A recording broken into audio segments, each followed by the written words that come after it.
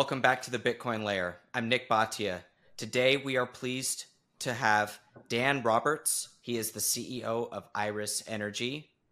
Dan, thank you for coming on the Bitcoin Layer. Nick, absolute pleasure. Good to see you. Good to see you as well. Dan, we met in Australia. That was a fantastic time at Peter McCormick's event. I want to have you on today to discuss your company and your strategy. We know that you are operating data centers off of renewable energy, and you have this decision to make: Bitcoin mining or AI cloud services, including running NVIDIA chips and performing generative AI cloud services. So, Dan, talk to us about your company, Iris Energy. Give us an overview. What are your operations like? Absolutely. So first of all, Nick, we've rebranded as of last Thursday. We are no longer Iris Energy. We are now simply Iron. So you can see the new merch. We'll have to get you some sent. So it's Iron now. Same business, same name, same goals, just a different name, something fresher, a little bit more aligned with our outlook. So yeah, as you say, Iron's got 5 sites across North America, and we're pursuing both Bitcoin and AI. And to be honest, the only decision to date is whether or not to pursue both. And we are. We believe that both represent exponential macro tailwinds as we forecast out another 10, 15 years. And to be on the right side of those tailwinds is something that's really exciting for our business, and ultimately owning the infrastructure, the land, data centers that are optimized specifically for this type of power dense computing, we think is a great opportunity to really get exposure to both of these exciting industries. The Bitcoin Layer is proud to be sponsored by River. Go check them out today at river.com/TBL for a special offer of up to $100 worth of Bitcoin for free when you go sign up. Now, River is a Bitcoin-only exchange. That means there's no confusion when you go there. They allow you to deposit and withdraw via Lightning Network. They have a zero-fee recurring purchase order feature. And what we love the most about River is not only do they encourage you to get self-custody, but they're there to help educate you on self-custody and everything there is to know about Bitcoin. Go check them out today, river.com/TBL. So you are engaged in the search for excess power that is of the renewable variety. And you believe that this is a race to grab not only the land, but the power generation contracts involved with this chase. And out of that chase, you can extract value through mining Bitcoin or by performing generative AI cloud services. So talk to us about that race for renewable energy powered or excess renewable energy. Absolutely. 5 years ago, a little bit longer, when we set up this business, our thesis was all about the increased digitization of society. We were all going online. The demand for computing power was not going away and was likely to grow in an exponential fashion. So our seed deck for investors spoke about AI, machine learning, data analytics, Bitcoin mining.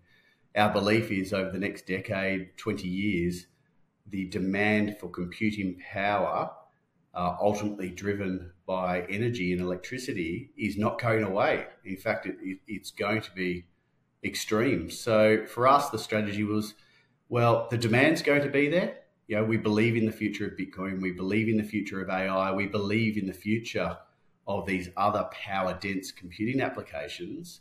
What are the key issues involved? And for us, it was a couple of things. One, traditional data centers are not optimized for these applications.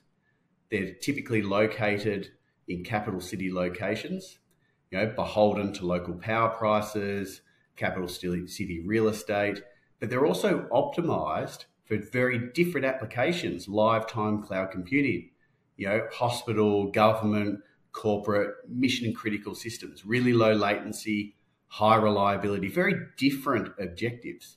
Whereas for us, it's just raw computing power using 100% renewable energy. So going to the source of that low cost excess renewables and using that to drive computing power into this new age.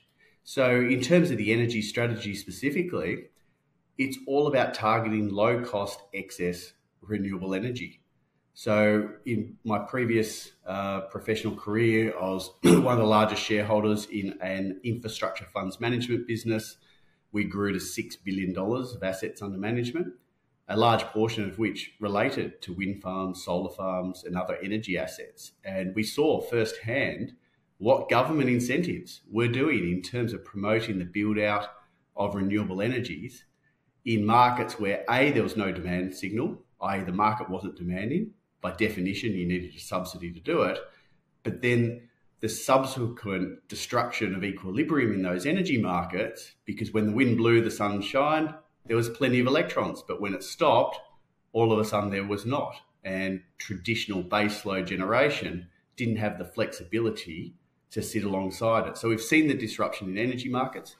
So our ability to go into these areas of high renewable penetration, mop up that energy while it's cheap, sometimes negatively priced, but also often demand response and like demand side battery services where we give power back to the market, has been a really important hallmark of our strategy. So when you look at our energy strategy holistically in the context of these exponential demand markets that we're targeting around Bitcoin and AI, we believe that over the next decade, if you can secure and manage large amounts of power and do so in a sustainable and socially acceptable manner, then there's an enormous prize to be won.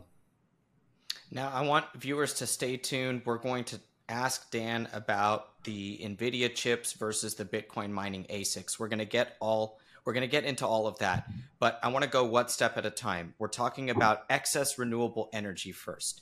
So you guys have 3 facilities in British Columbia. They are all powered by hydro. So talk to us about the Canadian facilities. Talk to us about how they're set up, what type of machines you have in those facilities as well, please. Absolutely. So 98% of the British Columbia electricity network is renewables. We then buy renewable energy certificates for the balance of the 2%. So we are 100% renewable energy in British Columbia. We've got 3 sites, Canal Flats, Prince George and Mackenzie for any Canadians listening in. And that's an aggregate of 160 megawatts. The first site, Canal Flats, has been operating for a number of years now, and Prince George and Mackenzie have come online in the last couple of years. So 160 megawatts sitting here today, they're fully utilised, running a combination of S19J Pros from Bitmain and then NVIDIA H100 GPUs servicing generative AI.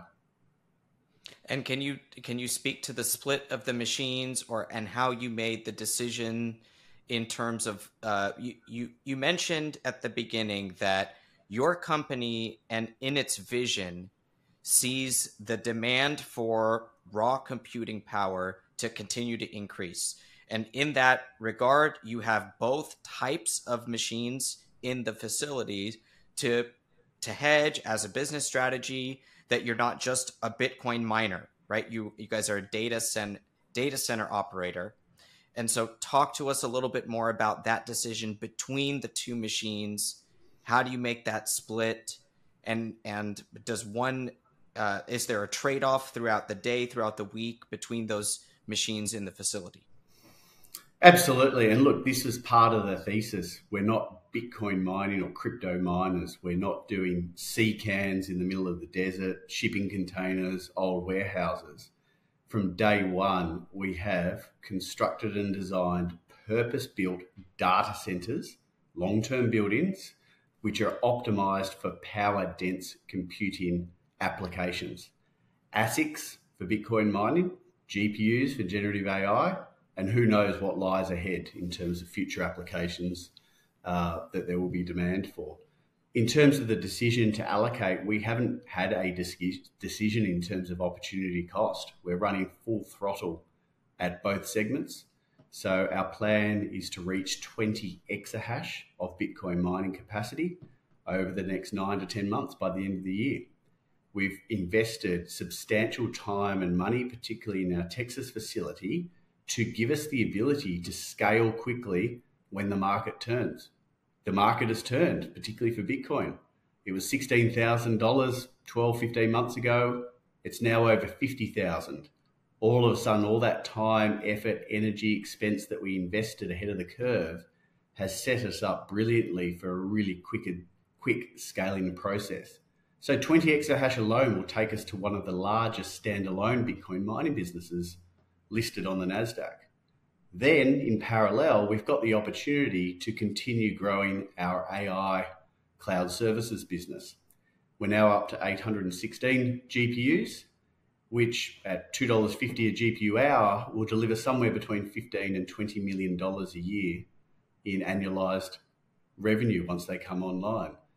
As and when we see customers continue to demand this compute, we've got the ability to continue buying, continue growing that side of the business. But sitting here today, we were at 248 GPUs. That capacity got snapped up really quickly by an AI company called Poolside, Poolside, off the back of demand for that capacity. We immediately tripled.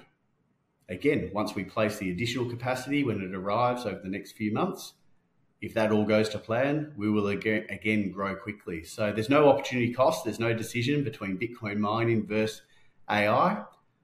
It's a great problem to have where you're at exposed to two kind of macro tailwinds and the ability to build into both markets.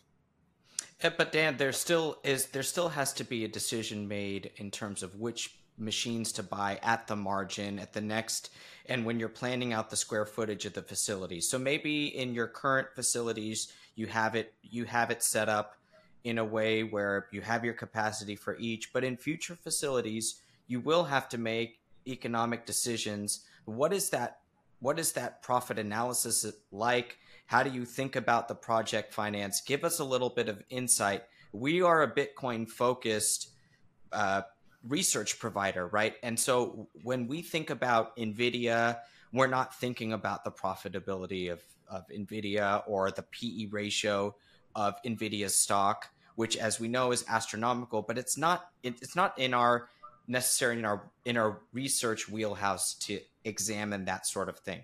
What we are curious about is Bitcoin mining from a macro perspective. You are a corporation with a balance sheet, the ability to fund your projects via debt and equity capital markets. And that gives you a unique position. So we want to know a little bit more about this AI boom that we observe from afar, and the Bitcoin mining boom, which we are witness to, right? We are a front seat. So you give us a unique insight. So we want to know a little bit more about that economic calculation between the two, even though we understand that in your strategy, you are going forth with both of these approaches. Yeah, absolutely. And you'll know from our time in Sydney together, there's very few that are more bullish and optimistic about the application of Bitcoin and where we're going with that asset. But at risk of, I guess, deflecting and kicking the decision down the road, there is no decision today because we're able to do both in parallel as quickly as we can. But you're absolutely right. At some point, there's likely to be a decision, potentially an opportunity cost, but it's very difficult to forecast the conditions in which that decision will be made. Sitting here today, you can buy these NVIDIA chips. We're earning a circa 24-month payback on the chips. So what's that? 45, 50% annualized yield. Bitcoin mining rigs, you're earning 12, 24-month paybacks, depending on how you account for hash rate, Bitcoin price, etc. So when you account for the volatility of Bitcoin mining, the upside, the downside, the asymmetry between the two, how the market then recognizes AI or rewards AI type revenues versus Bitcoin mining on the capital market side, access to debt, etc., you can see that the whole equation becomes a little bit more multi-dimensional. But again, I'm glad we don't need to make the decision today. It's something that we can keep monitoring the market. If investors really start appreciating AI and offering us really attractive capital products to scale that up, GPU asset finance, bonds, etc., then obviously that's a market signal and we're here to make our shareholders money, so we will jump on it. But it's very hard to forecast a world where we're not also going very aggressively into Bitcoin mining, given our outlook on the underlying commodity.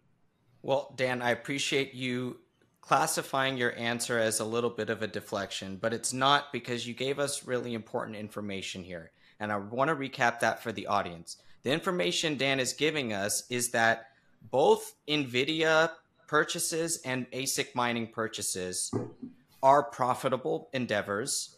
They both have a payback period of about 2 years, and that even though the payback period might be greater or less in either of the two, they are somewhat equitable enough for that to proceed on both strategies without much discernment between the two, as long as you have customers, as long as you have the ability to profit. Of course, it's going to depend on a lot of additional factors. I want to hear more about GPU asset finance. So does this mean that you are able to finance the purchases of your NVIDIA chips in debt capital markets in an advantageous way for your capital structure?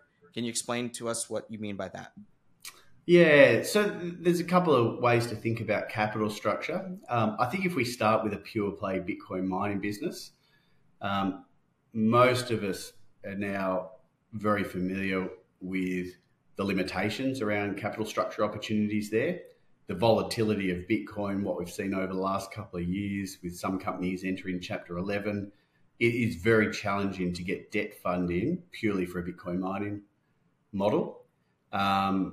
When you overlay an additional income stream, AI or other, and you diversify your earnings base, all of a sudden that's a very different proposition from a non-equity provider of capital, debt or anything in between. So I think that's the first thing. So that opens up conversations around kind of corporate bonds and other topco funding instruments.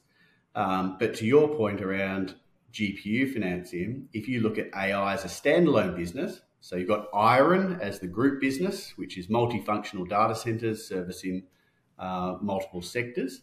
If you then look at one of those sectors being AI and the GPUs, then is there funding available for that business on a standalone basis? And the simple answer is, looking at market precedents, yes. We've seen deals announced by the likes of CoreWeave where they've secured extremely large, billion-dollar plus facilities where security is given to those lenders over the GPUs. So the ability to unlock lower cost of capital, use that funding to scale up the business, perhaps use other types of funding into the Bitcoin side of the business in parallel, is obviously something that we're very aware of and very excited about. So you're operating with an additional collateral base with your NVIDIA chips, and that's a position that a pure play Bitcoin miner might not have. So talk to us about then the other side of it. When you're mining Bitcoin, how do you guys treat that from a business strategy perspective? Is it in one door and right out the other? Do you have a hedging strategy? Or talk to us about how you work with the Bitcoin that you earn. Absolutely. So we liquidate our Bitcoin daily for cash, use that cash to pay our power bill, and then pocket the rest as profit. At the moment, to reinvest in the business, whether that's AI or Bitcoin, over time it might be returned to shareholders. But our belief since day one has been that shareholders should not be paying me and us to hold Bitcoin on their behalf. That's not what we're here for. That's not our value add. Our specialty is building, owning, and operating multifunctional data centers and deploying computing into Bitcoin AI and other applications. And that's how we will generate returns for shareholders. I would rather give the cash back to shareholders and then they can choose to buy Bitcoin with that. There's additional layers to it. If I hold Bitcoin, where am I going to put it? Custodians have been a real challenge over the last year or two. And then when you look at the onset of ETFs, the ease of trading in and out, the cost of accessing management fees in those ETFs, there's a clear product available for those who wish to have a pure Bitcoin exposure in their portfolio. Why would we pollute that and make that more complex by adding that element to our underlying business? I think it's an important distinction. So thank you for explaining that to us. Now, Dan, what do you think when you hear the word Bitmain? Is it something that gives you a worry? Talk to us about your exposure to Bitmain. You mentioned that you guys are using S19s. Look, I'm not going to lie. The first time we sent a few $1 million to Bitmain in China 4 or 5 years ago, it was nervous. Push a button, there goes the cash. It's a different way of operating. It's cross countries, cross cultures. But all I can say is they are a sensational partner. I understand they cop a little bit of flack from time to time with people in the industry, but I have not got a single bad word to say about them. The level of service, the transparency around rig pricing, how we interact with them, deliveries, selection of underlying units in terms of specific hash rate per model, the quantities, delivery timetables, post-market service. They're a very well-run company, and I think importantly, their attitude has always been one that exhibits a clear long-term preference in terms of time. So yes, they're here to make money, but you can see their behavior is always focused on the future and both supporting the industry, supporting Bitcoin, supporting their customers in a way that will ultimately make them money, but it's not about near-term profit maximization. It's very much a long-term lens that we see in them. And you must have to explain to your shareholders a material risk there in terms of having one supplier of Bitcoin miners. So how do you think long-term about that, even though it might not be a risk that you choose to address today or that you view as an imminent threat? Yeah, look, key supplier risk is an issue. And, if Bitmain was the only supplier, that would be an issue. If Bitmain disappeared tomorrow, that would be an issue. So having multiple suppliers, multiple people servicing the industry is a good thing. We look at risk through different lenses. We look at credit risk. How much capital have we got outstanding to Bitmain against contracts? Like any supplier. What's the risk of default? What happens in the event of default? What's our underlying exposure? So that needs to be carefully managed. In terms of the units themselves, when you're dealing with new generations of technology, that's obviously something that needs to be risk weighted. So where we can, we test units. Over time, Bitmain have definitely proven reliability with future generations. So there is a level of confidence you can take. It's not binary either. It's a spectrum of performance and reliability, etc. So you're not exposed to ones and zeros in terms of risk. But ultimately, once you've got these units, once they're installed, they're kind of there. We repair everything in-house. We've got the ability to manage it all in-house. At risk of making it sound too simple, it's a bit like if you go to the local store and buy cutlery and you put it in the drawer. You're not worried that you got it all from the same supplier. You've got it, it works. If something happened to break and you needed to fix it, you just fix it. Excellent. And so let's move back to NVIDIA for a second.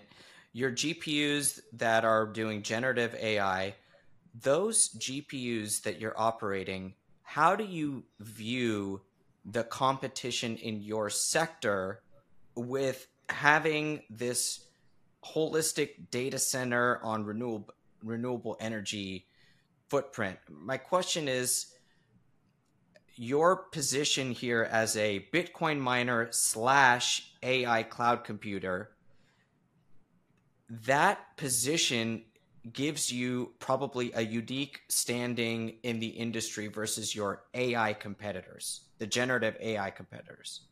So talk to us about that. How does Bitcoin mining make you a better generative AI service provider? Yeah, it's a good question. There's probably two answers to this, and two reasons why. One is we are experts in managing power dense compute. And to boil it down to numbers, historically we've been managing 70 to 80 kilowatt rack density for our ASICs. GPUs require around 40, 45 kilowatts per rack. So well and truly within the envelope of our power density. And that goes back to both electrical infrastructure as well as ventilation and cooling. For comparison, traditional data centers are often challenged around 5 to 15 kilowatt or optimized for 5 to 15 kilowatt racks. So you now look at the challenge of them having to install 40 kilowatt racks, 3 to 4 times the rack density.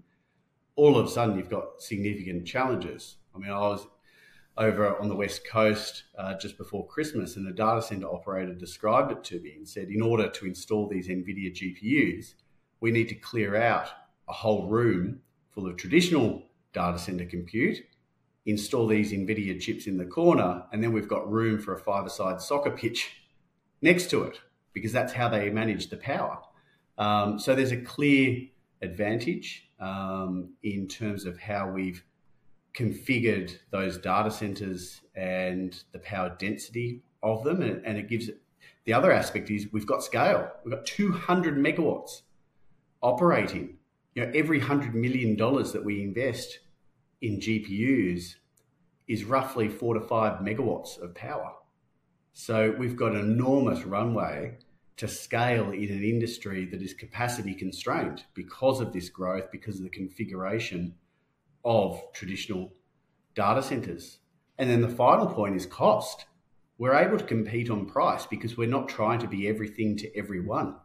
We're not offering diverse compute and technical solutions. We are a one-trick pony in some sense. We are very good at providing power-dense compute and cloud applications. We're not trying to bundle all this other stuff on top and configure our internal infrastructure and technology stack to be flexible and to cater for all of that. And as a result, our price point is substantially lower than a lot of other companies in this sector, but still delivering us with that 24 months type payback on the chips. It's a fascinating approach. Dan, I want to ask you next about the Bitcoin ASICs that you have. You mentioned the density, the rack density that you're working with. Talk to us about cooling. Talk to us about air cooling versus other options. How are you thinking about the next generation of Bitcoin mining? Yeah, look, as we've spoken about, we've developed these multifunctional power-dense data centers over the last 5 and a bit years, and it's all been developed and designed in-house with a single purpose. How do you manage power-dense compute in the most optimal fashion? And air cooling is where we're at. We operated last summer in 110 degree Fahrenheit temperatures with our hash rate just running perfectly for Bitcoin mining. So we're not affected by temperatures the same way as other technologies. And to give you some comparisons, if you jam these computers into sea cans or shipping containers, every time the ambient temperature hits high 20s, 30 degrees Celsius, the computers choke on themselves, they shut down. This is partly why I suspect you see the hash rate soften during North American summer, because a lot of these facilities cannot handle the heat, so they've got to switch off. You've then got immersion cooling solutions, and I understand why companies choose to look at immersion.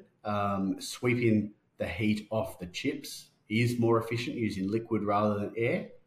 But the challenge is a number of these, you've got to do something with that fluid. How do you cool it down? And in these closed loop systems, you're sending this hot fluid outside using all these pumps and moving parts to do so. And in many facilities, they're just blowing ambient air onto the fluid to try and cool it down before then taking it back to the chip. So as the temperature in an ambient sense goes up, it gets exponentially harder and more expensive to try and sweep this heat outside of that fluid.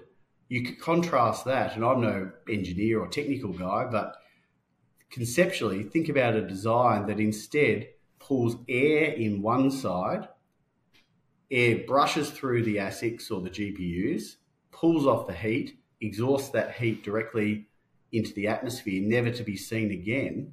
It's very hard to understand how liquid immersion or liquid cooling could ever be more efficient than that. But look, we'll keep playing around, we'll keep researching, we'll keep doing R&D, and if there's a better way, we'll absolutely look to do it. Well, absolutely. Now, if I heard you right, you're heading for about 20 exahash. That could put you at 3-4% of the mining on the Bitcoin network. Does that sound about right? And how do you think about heading toward that number, becoming, one of the major players on the planet?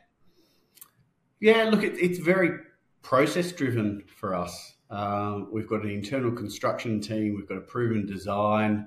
They build one building, they fit it out, they install the rigs, they move on to the next one. It's as simple as that. We've got the power, we've got the land, we've got the infrastructure, we've got the teams on site, just punching out these data centers. So you can expect to see over the next 9 to 10 months, we're currently at 6 exahash, a very consistent increase towards that 20 exahash by the end of the year. And talk to us about Texas, the United States of America, legislation, regulation, the Texas energy grid, ERCOT. Give us a sense of how you think about operating in Texas, how you think about pro-Bitcoin policies at the state level versus what may be happening at a federal level. Obviously, we're on the ground in the United States, but I'm interested to hear your perspective as a company that operates facilities in Texas. Look, there's a lot of chatter, right? There's a lot of narratives. There's a lot of different agendas from different groups. At the end of the day, we know Bitcoin can be polarizing, particularly from people that don't understand it, who don't want to understand it, who are happy with the way things are. In terms of Texas specifically, it's a great place to do business. Things are fast, things are efficient, things are open, things are big. We've got 2,000 megawatts of power there. But importantly, it fits our objectives around locating stranded energy. So to give you one example, our first 600 megawatt site, which we're building out at the moment, is located in a county called Childress up in the north, close to the Panhandle. In that region, there's over 32 gigawatts of wind and solar. The transmission line capacity to export that down to Dallas, Houston, etc., is 12. So there's an enormous opportunity to mop up surplus power, low-cost energy, and do so in a way that benefits our business. And I think we were talking about this in Australia. Last August, we mined Bitcoin at a negative $28,000 Bitcoin price because there was so much disruption in the energy grid, and we were able to support it and sell back expensive power to lower our overall cost of power. Dan, what about the future facilities? I want to know what other countries you guys are looking at. You mentioned to me that you have plans all over the place, but give us a sense, if you can even give us a continent or two that you're focused on when it comes to locating, as you say, stranded renewable energy. Where is the gold mine? And I know that there are a bunch of options for you, but I'm curious to know. Yeah, and look, refer back to our earlier conversation around why we're doing this. We believe the demand for renewable energy powered compute is only going one way over the next 10 to 15 years. And we want to be a large part of playing a role in deploying that energy into next generation computing power. So for us, it's where in the world is there excess renewable energy? Where have governments incentivized power to be built where it doesn't necessarily make sense? Where have other factors have arisen that there's an oversupply of wind, solar, hydro, etc. My brother and I, founders, are Australian. We haven't announced any sites in Australia, but that would be a guess. And then you've got North America, you've got plenty of other markets. I think the clarification worth making is we are very much focused on institutional bankable jurisdictions. So we're not looking to take risk by going into countries that have got a little bit more political and market risk. We're very much building a long-term business focused on delivering a quality solution both for customers of our facilities, but also institutional investors in our business on the NASDAQ.